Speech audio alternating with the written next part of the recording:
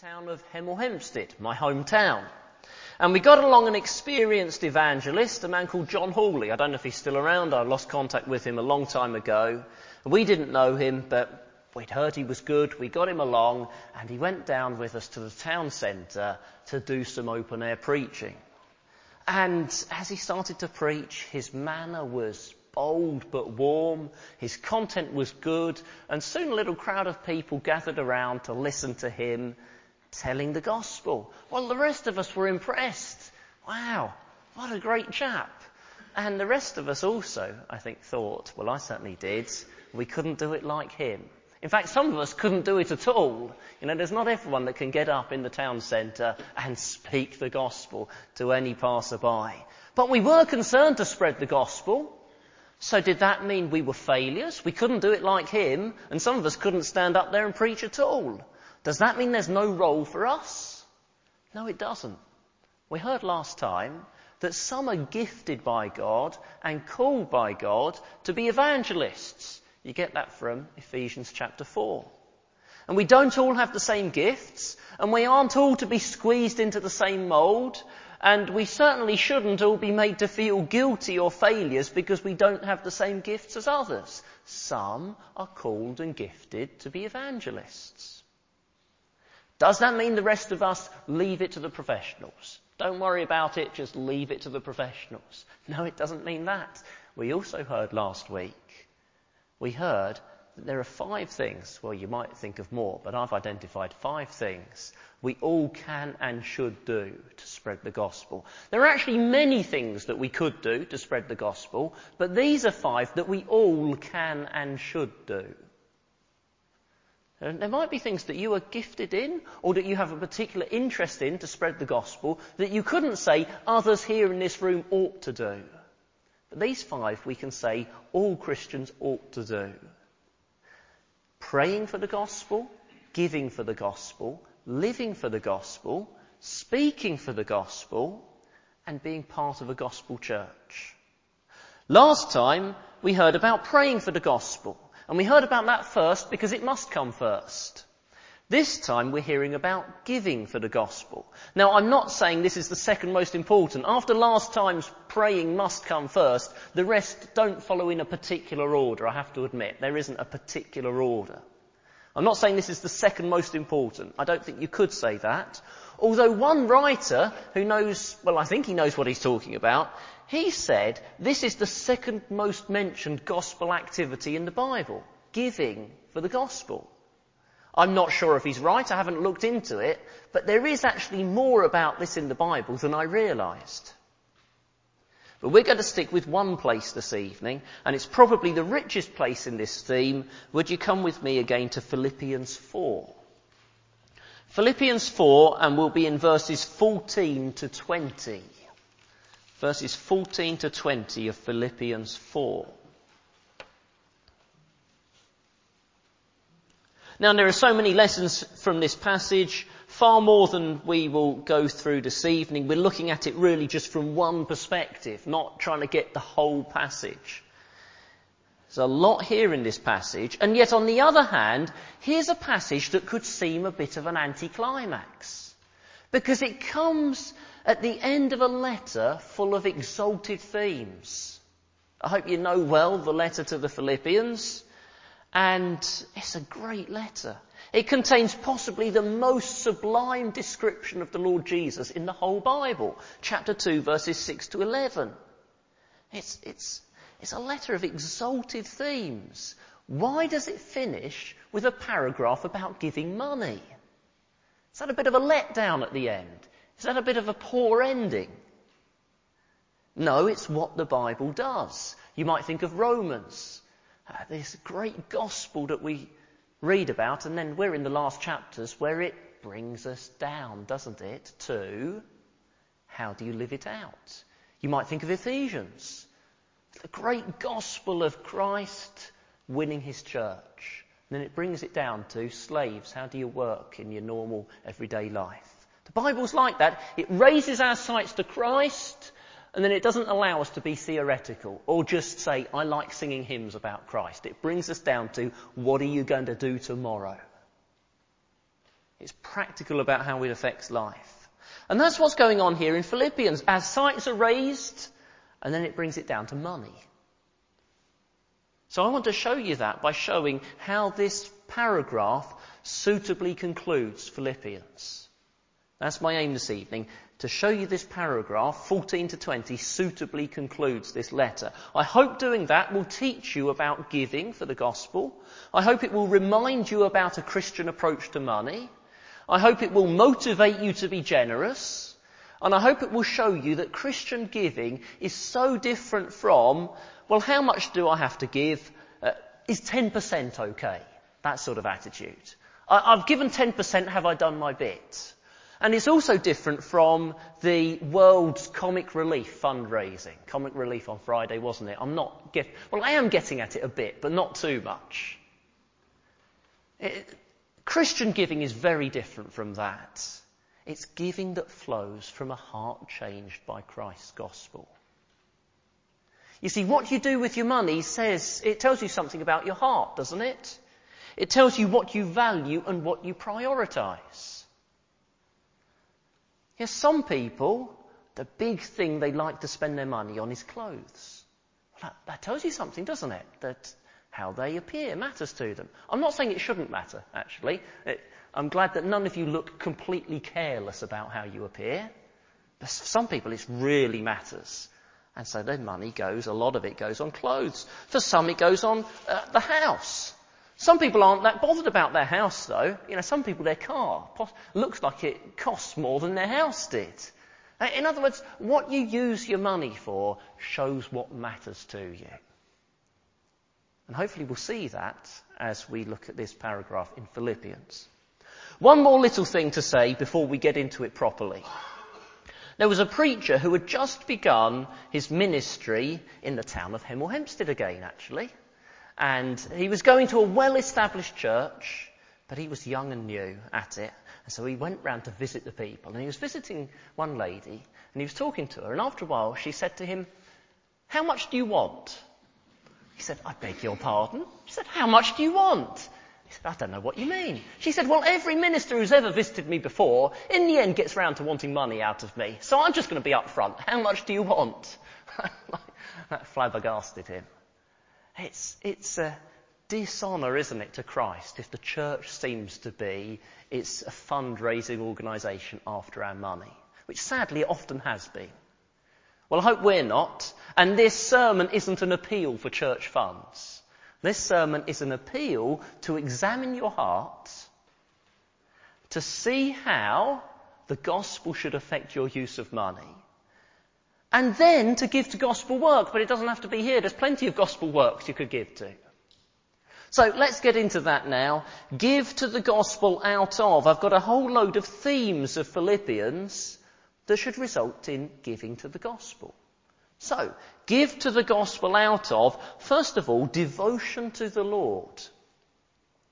This is a theme in Philippians. In chapter 2, in those great verses 6 to 11, we are shown who the Lord Jesus is. Verse 6, he's in very nature God. We are shown what he has done. He was obedient to death, even death on a cross. We are shown where he is now. He's exalted to the highest place. We're shown, in the most sublime language, the Lord Jesus. And people who recognise all that about him, they want to know this Jesus. That's the theme of chapter 3. I want to know him, Paul says. Of course he does. Who wouldn't want to know him? But people who know Christ, will they live and breathe for this, that he should be honoured? That's chapter 1. To me to live is Christ. I live and breathe for his honour. And people who live and breathe for his honour, well, of course, they're eager for his gospel to spread. That's also chapter 1. Paul says, what makes me happy is not whether I'm in prison or out of prison, it's whether Christ is preached. This is what I want, him to be made known. So, running through Philippians is this theme, devotion to the Lord. And then at the end of the book, we find devotion to the Lord results in giving for the gospel. Verse 14. Yet it was good of you to share in my troubles. Moreover, as you Philippians know, in the early days of your acquaintance with the gospel, when I set out from Macedonia, not one church shared with me in the matter of giving and receiving except you only. When did the Philippians start giving? Well, verse 15 says. And notice it doesn't say, when in the early days of your acquaintance with me. It says, in the early days of your acquaintance with the gospel. When they first got acquainted with, they got to know the gospel. They heard this gospel and it was such good news, they wanted others to hear it. They came to know the Lord and he's such a good saviour, they wanted others to know him. So what did they do? Oh, well, I expect they told people. I expect they did all sorts, but one of them was this. They gave. And it says they gave again and again. And they gave so Paul could tell this gospel to others. He could be freed up from working making tents and tell the gospel to others, to introduce this Saviour to others. Now I wonder, would you connect devotion to the Lord and giving money? I don't think we tend to put the two together. I think we tend to think money is necessary, but it's a little bit embarrassing, isn't it? Come to church and hear about money. Money's a bit grubby. We might think, here's a parallel, a little like this. Parents with babies. There's a lot that's enjoyable about being a parent with a baby, isn't there? There is playing with them and cuddling them and talking to them, and especially when they're too young to talk back. Yeah, or at least answer back is what I mean. Lots that's enjoyable about babies, but then there's changing nappies. I don't think anyone enjoys that, do they? It's necessary, but unfortunate. Now, don't we think of money as often in that category? Necessary, but unfortunate. But look at verse 18. I have received full payment and even more. I am amply supplied now that I have received from Epaphroditus the gifts you sent. They are a fragrant offering, an acceptable sacrifice, pleasing to God. He's talking about giving money. And he describes it in the most exalted spiritual terms. A fragrant offering. An acceptable sacrifice pleasing to God. Do you know where that phrase comes from? Think very early in the Bible. A fragrant offering pleasing to God. It's Noah, after the flood, worshipping God as he sacrifices clean animals. Oh, there's all sorts of lessons there about he does it after he's saved. This is not giving money to earn God's acceptance. But the main point I'm trying to make is giving for the gospel is an act of worship. It's an act of devotion to the Lord. So, because of devotion to the Lord, will you give? Will you give to support a missionary taking the gospel to people who don't know Jesus? Will you, out of devotion to the Lord, give to a theological college so people will be trained to contend for the faith of the gospel?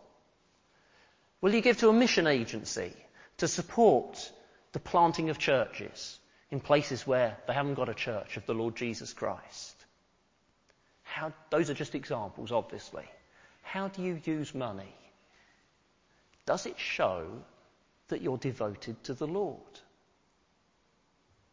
Next theme in Philippians is loving fellowship. Loving fellowship's a big theme in Philippians. Now, have you ever received a text message and taken it wrongly because you couldn't really get what was the tone of it? That happens, doesn't it? If something's in writing and fairly short, it can be hard to sense the tone, and you think, oh no, he sounds really cross with me. What have I done wrong? But he's not cross with you at all. It's hard to pick up the tone in a text message. Well, the tone of Philippians should be easy to pick up. Let's see if you can pick up the tone. Chapter 1, verse 3. What's the tone of this letter? Chapter 1, verse 3. I thank my God every time I remember you. Verse 4. In all my prayers for all of you, I always pray with joy. Verse 8. God can testify how I long for all of you with the affection of Christ Jesus. Verse 26. He wants to come and see them. He thinks that he's going to be kept alive so that he can come and see them, so that through my being with you again, your joy in Christ Jesus will overflow on account of me. Or jump right on to chapter 4, verse 1. Therefore, my brothers, you whom I love and long for, my joy and crown, that is how you should stand firm in the Lord, dear friends. What's the tone? There's a clear tone. It's loving, isn't it? And it's joyfully loving. The tone is joyful love. The tone is people joyfully loving each other because they're both taken up with Christ. Paul and the Philippians are taken up with Christ, and that makes them joyfully love each other. That is Christian fellowship. Christian fellowship isn't drinking tea and eating biscuits together. Yeah, drink tea and eat biscuits if you want. In fact, that might happen as a result of Christian fellowship, but it isn't in itself Christian fellowship. Christian fellowship is people joyfully loving each other because they are taken up with Jesus Christ. And at the end of Philippians, we find this loving fellowship results in giving for the gospel. Verse 14 again. Yet it was good of you to share in my troubles. Moreover, as you Philippians know, in the early days of your acquaintance with the gospel, when I set out from Macedonia, not one church shared with me in the matter of giving and receiving, except you only. Where's the fellowship in those verses? Well, in verse 14, it's the word share. And in verse 15, it's the word shared. Because they are both exactly the word fellowship. You see, a book that has had this theme of loving fellowship ends with people giving money out of fellowship, as an act of fellowship. Fellowship means sharing. We share the same Father and Saviour. We share the same love for each other. We share the same rejoicing in the Lord. We share in each other's needs and troubles. And so the Philippians shared their money to help Paul as he travelled around the Roman Empire preaching the gospel. Loving fellowship resulted in giving, because fellowship is sharing, and this was a very practical sharing. So giving for the gospel isn't just setting up a direct debit and there you go. It happens, doesn't it, without you hardly notice it, unless your finances are really tight. It just happens each month. Well, that's not a bad thing to do, but giving for the gospel is more than that. It's things like this. You read into all the world and you find out what Phil and Kate King are doing and you pray for them and you ask them about how their children are getting on and then you pray for them and you share, you give to help their financial needs. Or you sign up for Andy and Tatiana Ball's newsletter and you're someone who pleads with God for them because there they are in a difficult situation doing crucial work. You plead for them and the gospel work they're doing. And you let them know that you're praying for them. Not to give them an extra job of replying, but just to give them some encouragement. And you share to help the spread of the gospel there in eastern Ukraine. Now again, just two out of many examples. How do you use money? Is it part of you having loving fellowship with those spreading the gospel? Next theme, Christ-like putting others first. A theme in Philippians is Christ-like putting others first. Now, I'm sure for many people, the high point of Philippians is chapter 2, verses 6 to 11. That wonderful description of Christ, very nature God, came all the way down to the cross and then exalted all the way up to the highest place. Wonderful. But why is it there? It's not just there to make us think Christ is wonderful. It's there so we do verse 5. Chapter 2, verse 5. Your attitude should be the same as that of Christ Jesus. We are to be like him. And in particular, we are to be like him in a verse 4 way. Verse 4. Each of you should look not only to your own interests, but also to the interests of others. That wonderful passage about Jesus is there so that we are like Christ and put others first and put their needs above our needs. There's a theme in Philippians, and at the end of Philippians, we find this Christ-like putting others first results in giving for the gospel. Verse 16, chapter 4, verse 16. For even when I was in Thessalonica, you sent me aid again and again when I was in need. Paul was in need, and the Philippians put his needs first. How do I know they put his needs first? Well, because they also had needs. How do I know they had needs? Well, partly because everyone does, but also look at verse 19. Verse 19. And my God will meet all your needs according to his glorious riches in Christ. Why is that put there at the end of a paragraph about giving? Oh, because they had needs, and they're putting Paul first, and then the obvious thing to do is worry their needs won't get met. If they're putting his needs first, what will happen about theirs? Are they going to be left in difficulty? They saw Paul's needs, they gave, and they trusted God to supply their needs. You don't have a Christ-like putting others first if it doesn't include what you do with your money. I heard someone say that the last place for repentance to reach is your wallet. It can reach all sorts of other areas until your wallet or your bank account. I don't know if that's true. But if it doesn't reach your wallet, there's a question mark about, is there really Christ-like putting others first going on? So will you be like Christ or the world? The world's attitude is this: I must have that car, that TV, that holiday, those clothes, and if anything is left over, I'll see what I can give. Isn't that the way it goes? Yeah, I must have, and I've got my list of what I must have, and if anything's left over, well, I can do some giving. The Christ-like attitude is the other way round.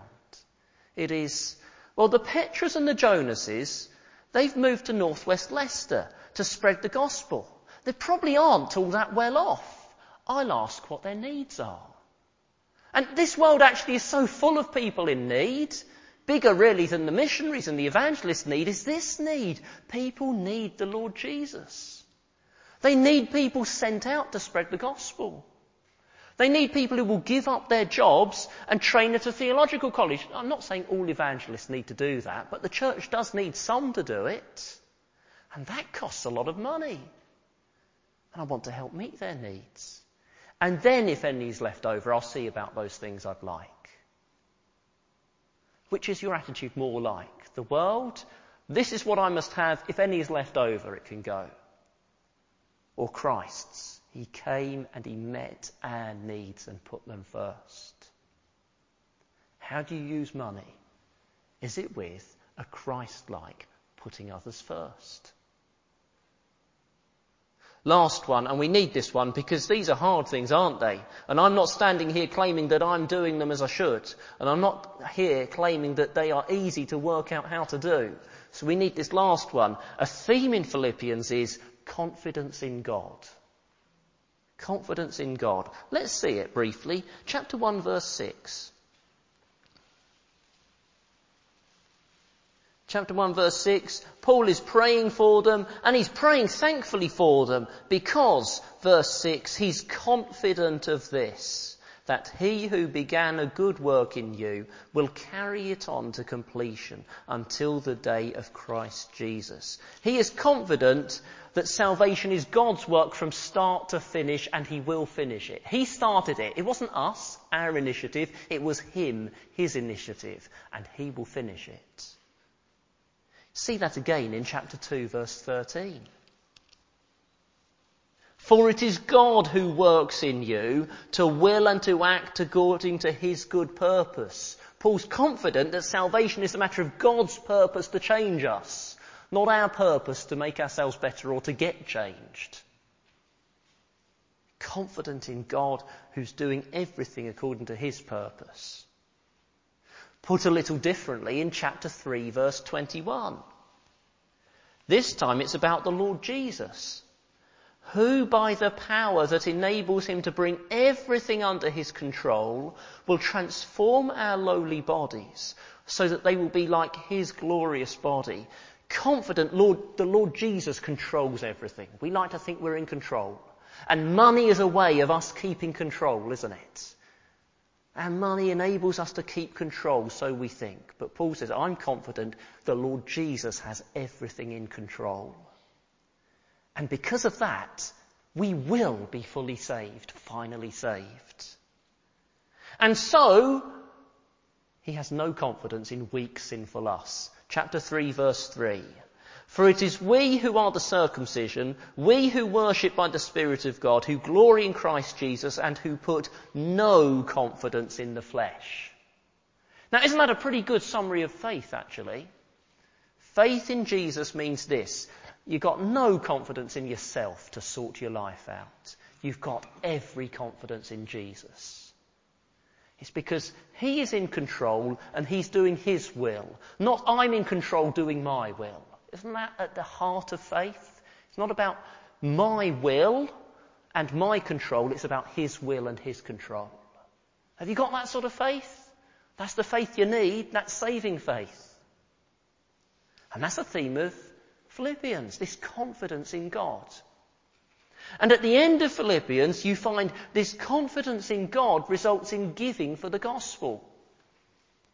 Now, if you go into old parts of Leicester Royal Infirmary, I think it's the Jarvis building. Someone else probably knows and can tell me afterwards. But they look to me like the old parts of Leicester Royal, and you can see their plaques on the wall that are commemorating people who've given, I presume when the hospital started, given what was then large amounts of money so the hospital could be built. The hospital needed these people and their money. The people gave, and the people get glory, don't they? They get the glory of having a plaque on the wall that's lasted, I think it's over 100 years. Well, giving for the gospel is nothing like that. God doesn't need us. Verse 19. And my God will meet all your needs according to his glorious riches in Christ Jesus. He doesn't need us, it's quite the opposite. We need him, and he can meet all those needs. And he can meet all his kingdom's needs. So why give? Well, that's a wrong attitude to ask why give, isn't it? That doesn't stop us giving, that frees us up to give. That means people who want to give out of devotion to the Lord, out of loving fellowship, out of Christ-like putting others first, they can without worry. They don't have to worry, will I lose out from this? They don't have to worry, will I get to the end of my life and regret that I gave that money instead of having that holiday? And I missed out on all those things. They don't have to worry about that because God doesn't need us. We need him and he can supply all of those needs. We don't give because God needs us. We give because he enables us and he supplies our needs. And this is really going back into the previous paragraph. He can make us content whatever the circumstances. That means we don't get the glory, do we? Because it isn't us helping out God in his needs. It's him enabling us to have a part in his kingdom and a part in his work that he's doing. So we don't get a plaque on the wall. No, God gets the glory. And so a paragraph about money, think of that grubby old money. A paragraph about that can end with verse 20. To our God and Father be glory forever and ever. Amen. Here we go. From the heights of considering Christ down to a paragraph about money and back up to the heights of God's glory. And it all matches if you understand what's going on. Well, in Comic Relief last Friday, money was given in response to sponsored events and appeals and comedy sketches. And Christian giving is so different. I hope it's been clear to you. It's so different. It comes from the gospel having changed us and the Lord Jesus having got hold of our hearts. Has he got hold of your heart? Has the Lord Jesus got hold of your heart? Do you have this devotion to the Lord, this loving fellowship, this Christ-like putting others first, this confidence in God? You won't lose out in his hands. How do you tell if you've got it? Well, here's one vital way you tell. It will affect how you use money. You'll give for the gospel. Let's pray about that now.